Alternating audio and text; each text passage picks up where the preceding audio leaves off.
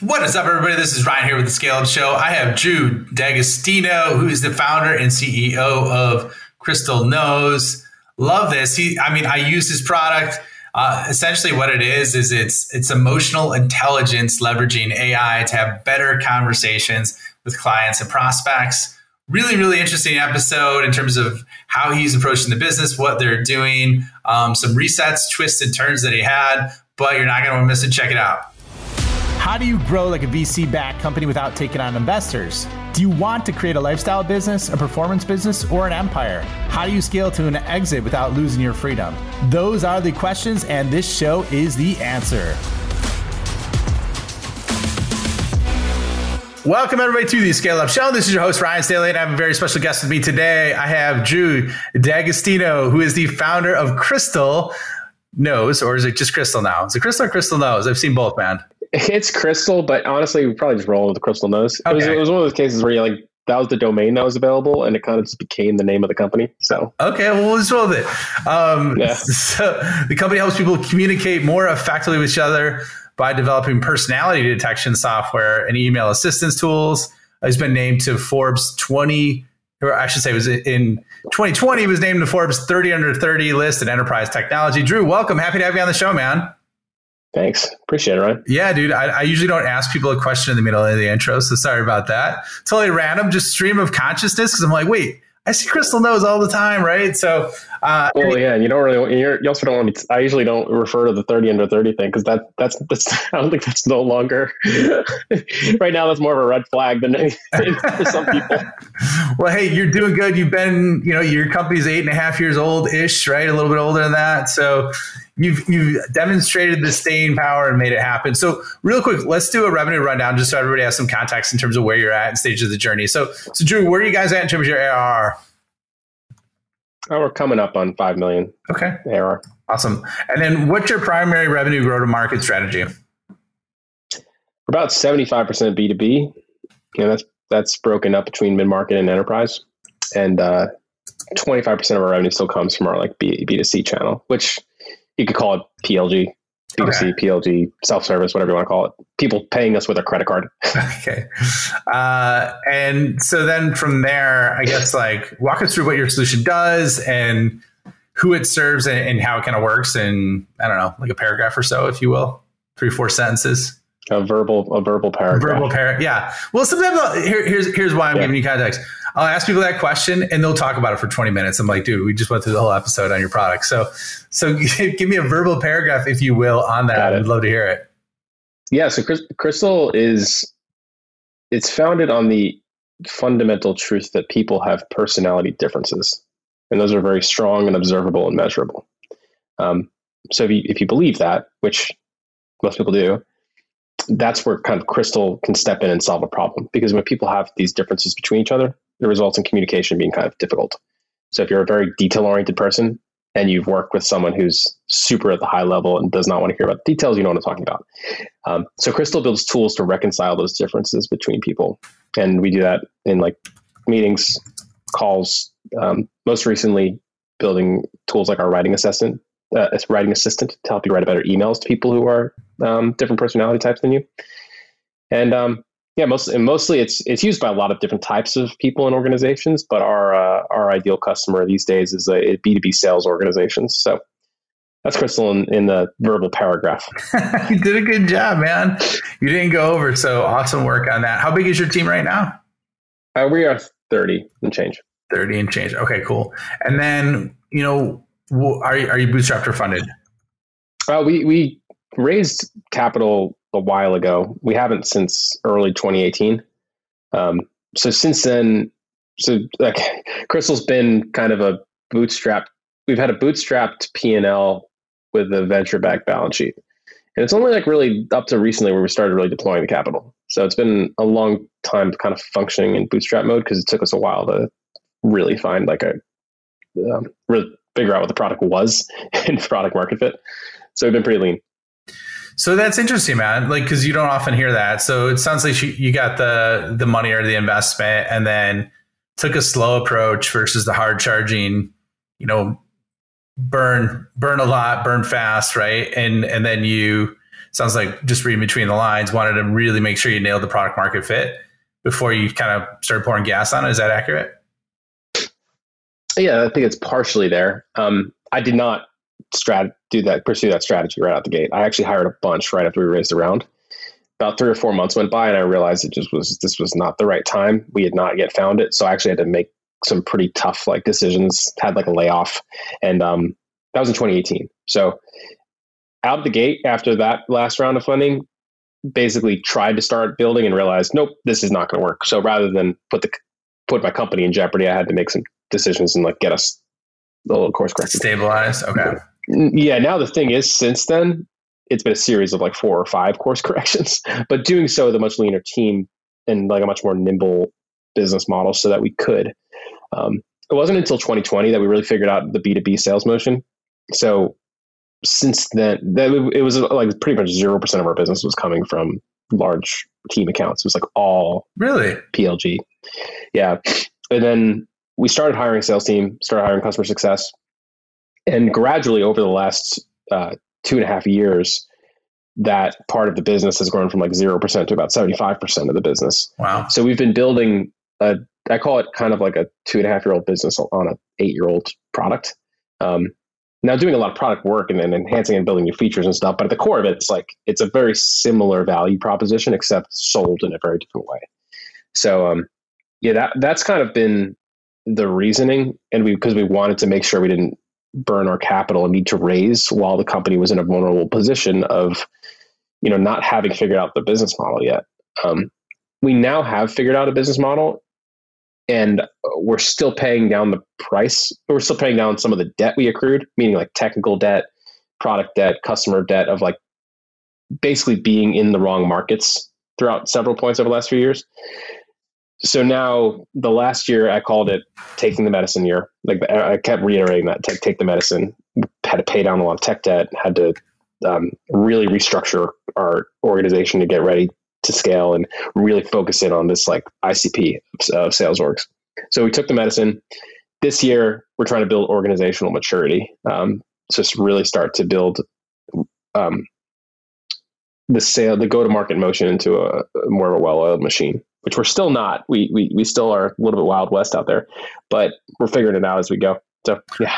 Well, there's so many different stages that companies go through. So, and thanks for being candid about it, because there's a lot of areas we could dig into here.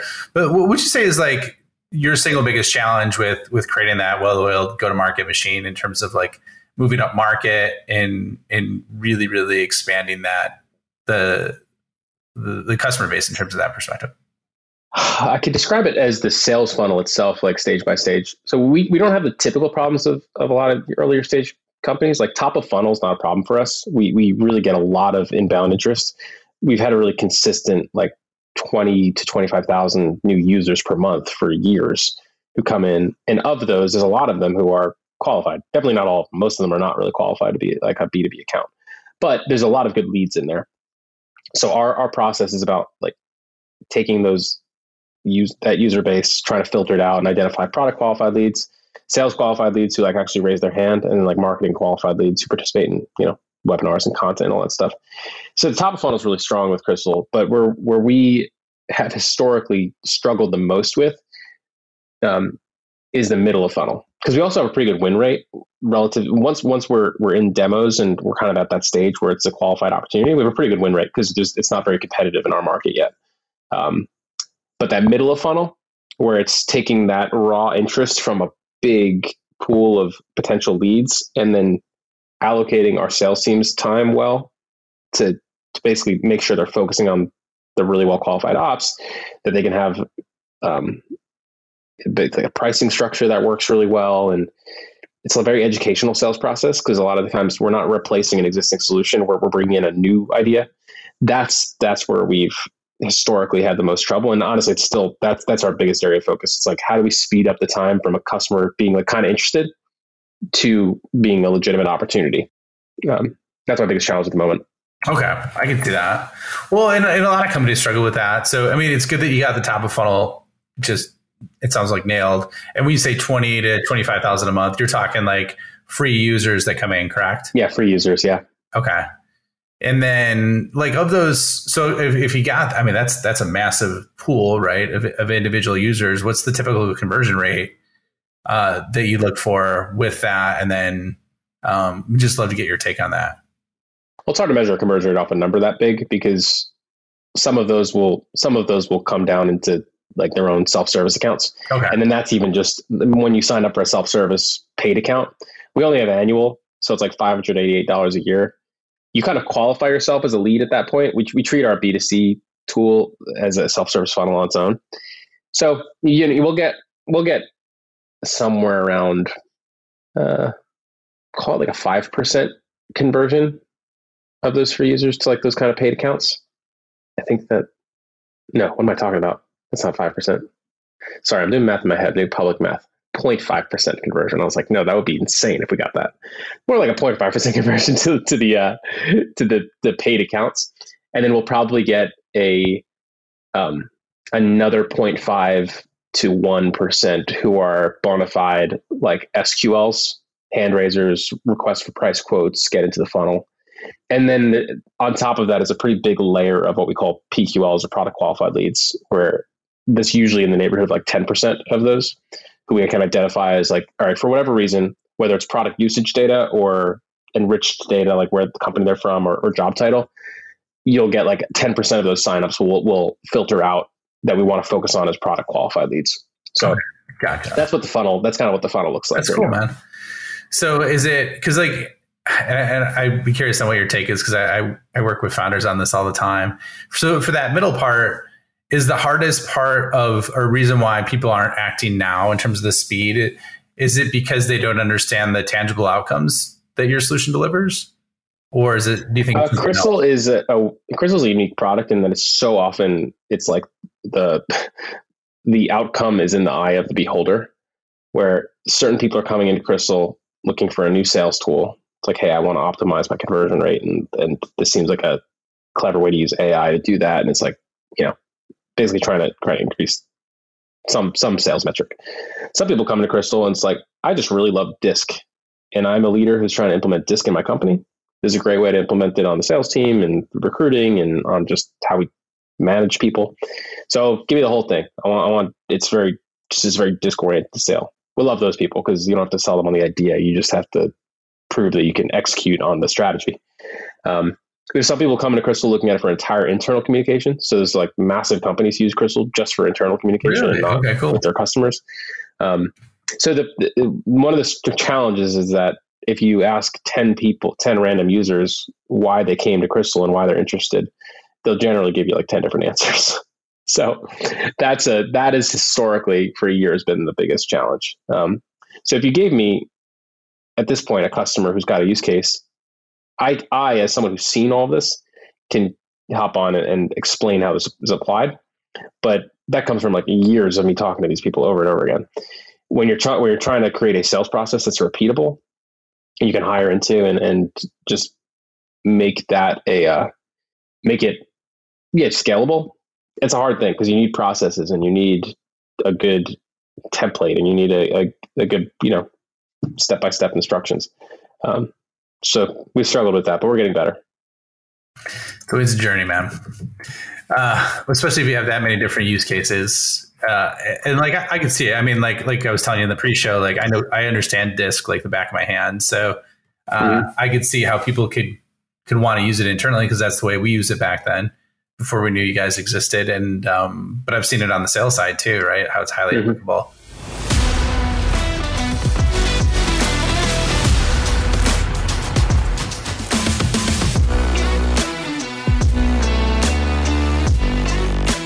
Hello, this is Ryan here. Real quick, if you are enjoying this episode, please hit the subscribe button and leave a comment or review. If you want more help or just want to learn more about what the top SaaS CEOs and founders are doing, check out my website at www.ryanstaley.io. Join my newsletter, check out other free content and resources I have there, and let me know if you want to scale your business. Now back to the episode.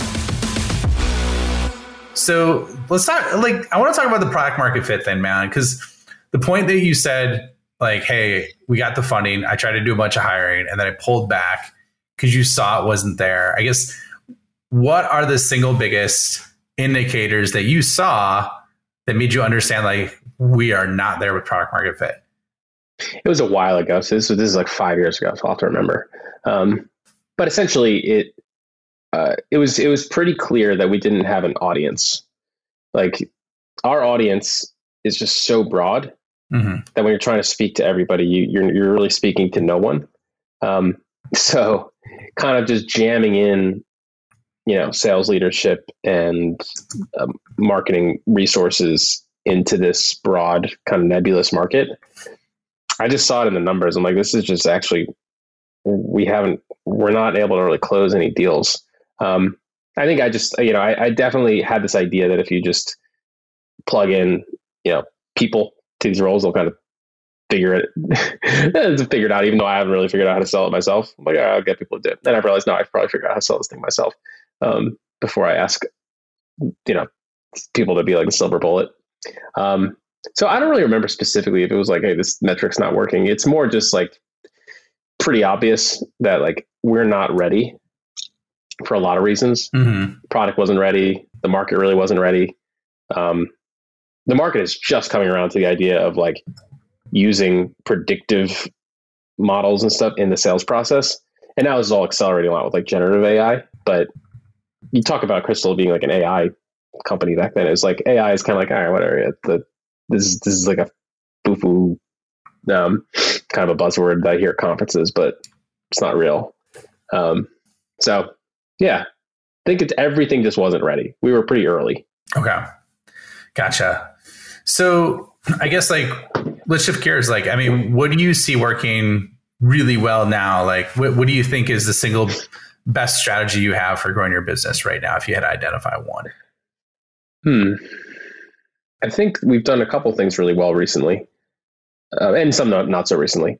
So investing in our SEO funnel was a decision we made in like 2019. And that's become a massive traffic funnel. We identified some opportunities to just build up in this like personality space. And now Crystal is like one of the top personality tests you can find. And that was built from scratch in 2019. That contributes lots of new users. And even though it's lower conversion rate, because you get a lot of consumer type users in, we still get a lot of businesses that come into the SEO funnel. So investing in SEO early on was a good decision. I think we did it particularly well. I also think I think at the core, the thing that makes Crystal unique, and I used to think it was a bad thing, but now I'm realizing it's a strength, is that Crystal is it is a very right-brained software product. It's like it's an emotional SaaS tool. It's very strange because most companies in our space, like, sales enablement or whatever you want to call it, like sales enablement, just in general, SaaS in general. If you think about it, it's all very like left brain type stuff. This is how we make your processes more efficient. This is what software is for. Software takes process and automates it and makes it quicker, easier, cheaper, lower risk. Like that's what software is designed to do. And from the start, that's just not really Crystal. Crystal actually makes you a little bit less efficient. But it hopefully makes you better. It makes you better at communicating. So that's been something to figure out. I think we've done that really well, like maintaining the human side of Crystal that captures people's imagination. And that's something that's been really important to me to maintain. Like whenever it is the lifeblood of our inbound funnel, like the fact that Crystal keeps going mini viral over and over and over again at companies. So I think a lot of that has to do with like the human component of Crystal. And I think that will last and that will persist. So yeah, that's something that, again, it's not like recent, but it's deeply in our DNA, like having a SaaS tool that connects with people on an emotional level. Something that I don't know how it applies to other markets because ours is kind of inherently like that with personality data, but I think it could be. I don't know. I haven't started a company in a while, so I'm interested to see if it would translate.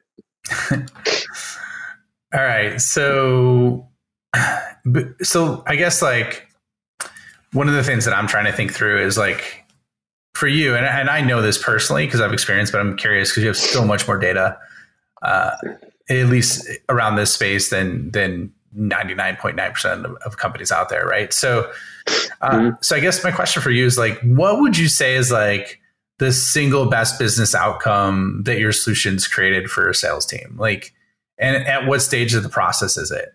Because I have like an example I could give you that I've seen it work really well. So like, I'm a believer because I know, especially for larger deals, how big of an impact this has. But I'd be curious on your take is like, what's the single biggest impact you've seen on the business side for this for a sales team? Like one of our customers? Yeah. I think there's that we get a lot of stories. So single biggest impact, I don't know. There's a lot of stuff that happens that I don't know about. But I just recorded an interview with one of our new partners in the UK, and he was explaining a story about how I think one of his clients was in a pitch, like a first big pitch meeting with it was just in PR, and it was like a big PR pitch meeting.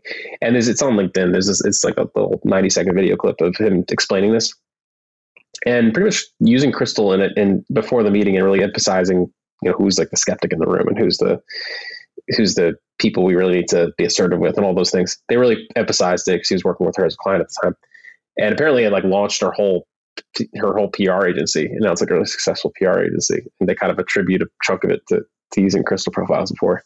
So that's pretty cool. I like seeing that kind of stuff. I also have like multiple customers. The cool thing about when Crystal works, it just wins over believers, and then they champion it internally, and they start trying to like throw it at everybody, which is pretty cool to see when that happens. So that's happened with a lot of our enterprise type sales leaders and folks. I just got breakfast with another client of ours where that was the case. He had closed the deal really early on. So with Crystal as like the key asset that they had used in the process. So there's a lot of stories like that. There's also folks at large companies who have kind of made their careers, accelerated their careers by being the Crystal person. So they kind of use the profiles, and they're like this point of contact where people ask them for insights about people. There's like entire departments that have been built on Crystal's data. Wow. That's really cool to see. And those are usually massive companies where there's like an entire dedicated team of, customer insights type of people. But yeah, I love seeing that as well. Well, and so I've seen it. So I could relate a real world story, or two real world stories that are relevant to exactly what Crystal does. Right. So like, I'll give you an example of when I was a buyer, went to go buy a car. I'm more of a high D, high DI is what I am. High D, lowercase I, right? Which is like, I'm more, and this isn't for you, this is for you, the listener, right? I'm more of like a extrovert, right? But more direct. And that's like a really, really brief summary, oversimplified, right? Yeah. And the person that was trying to sell me the car was like a high C, I could tell. And so with maybe a really low I. So he was just crushing me with details, and I just wanted the executive summary, right? I didn't want every single detail about every single engine part. And this guy was going through this. I was ready to like jump out of the car while it was moving, right? So, and that's because of the way he was communicating with me. So like, and I've seen it with salespeople that'll keep talking and talking, and a person just wants the high level. And I've seen the other way too, where someone wants all the detail and those give them high level, and then they won't trust them, right? So I've seen that many times. So the other time where it really comes down in car dealerships, like the differences in sales styles. I feel like that's just, you see the extremes. Well, I mean, I've seen it across every sales org that I've worked in, I don't know. And then the other side of it, and this is why I think like I'm a big advocate of your solutions, because like I had an example where I had 2 sales reps, right, on my team. One was like a hard grinder, did every single activity he was supposed to, crushed his activity numbers, did all that, right? But his number consistently, but hit maybe 105% of his number, hit 100% of his number. Maybe he was 90% that year. And then there was another member on my team. And basically what she did is she dug deep into the emotional components throughout the sales, right? So basically her pipeline was maybe half of what his was, but yet she had 130% of the results because she focused on the emotional component and he didn't hit all, right? And so I think that's a segue of what your solution does, is it allows you to communicate and work with people how they want to be worked with and understood, I should say. And so like I can see the massive value, but does that make, it's a pattern. Bless you, man. That's a pattern I see across. I'll typically ask when we're talking to sales leaders, like who are like the top performing reps and what are their disc types? Because often talking to sales leaders who are already using disc, and it's really funny. I would never expect it, but I repeatedly get the answer that most of the people in like that top bracket are indeed like high D, high I, but the top rep is always an S, and it's always someone who's got that much more like empathetic, kind of quiet, come out of nowhere, but really consistent. It seems like every sales leader I talk to, their top rep is this person who's just like it seems they seem like an outlier in their team, and everyone doesn't know how they're doing it because they don't talk that much. Yeah. Oh, really? So you had I haven't seen that as much in my personal experience. Are these with bigger companies? Yeah. I mean, not with like massive companies, but a lot of our customers, I'll ask them about it. But it's funny because it's usually a minority of people, because generally if you have that type of personality, you're not in sales in the first place. So you're kind of an outlier already. And who knows, that might be, I don't know why. Maybe it's just refreshing for customers since they're used to like hard charging salespeople. When someone comes in with like a pretty, chill demeanor, it their guard down a little more. Probably depends on the industry too. Interesting. Okay. Well, we're just about up on time, but I want to ask you a question about AI. You mentioned it earlier on. And so I guess how are you leveraging AI in your business today, right? Everything from product to market to sales, marketing to sales to leadership. How are you leveraging it? Any great tools that you're leveraging outside of your own? We'd just love to hear your feedback on that. I use ChatGPT for a few things throughout my day. Lately, it's been content customization. So we've got a lot of parts of our product and also in our collateral, marketing wise, where we need to take a piece of content, whether that's like a sales pitch or a negotiation tactic or something like that. And we need to split it up many different ways across industries, disc types, or whatever. And it's a very repetitive work around writing. So this is historically a pretty heavy writing project.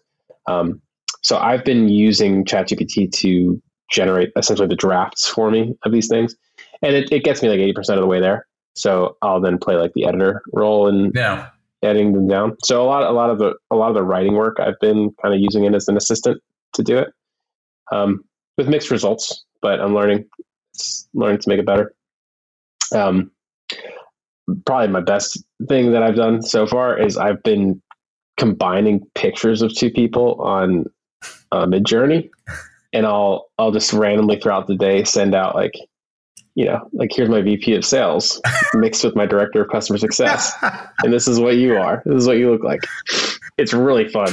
That's probably been my favorite application of these new AI tools so far. Your favorite application is creating love children from two people that work in your organization and then sending it to them. Exactly. Yep. So yep. I could share in your passion for that, because I can't remember. I did that. How they're like, oh, create a picture, an avatar of your two favorite customers, your picture of what your favorite customer looks like, right? And who you want to serve and what they look like. And so I'm like, all right, well, I love working with these two people, so I'm going to combine it and make a baby from them. And there was an app that did that. And I was crying just because of sometimes how hideous they make the combination look, but how true it is when you see them side by side. So that's awesome. So I didn't even know that's a great use case. Take two people, combine them. Have you done Biden and Trump together and see what that looks like? Anything like that? Or I haven't tried that yet. Mostly it's just been people I know, which is more than enough entertainment for me. I love that, man. How do you think, is your team using it a lot, or what are you seeing across the rest of the organization? Some of our engineers are using it. And I think we've been testing out, I haven't really had a whole roundtable about it with the business side. We're on the engineering side, we're definitely using it to try to automate some things, and some, I think it's particularly useful around writing tests. That tends to be a really good use case for it. And then just researching things as far as how to do things. So I think that's been common. I haven't seen much on the business side yet as far as how we're using it. Okay.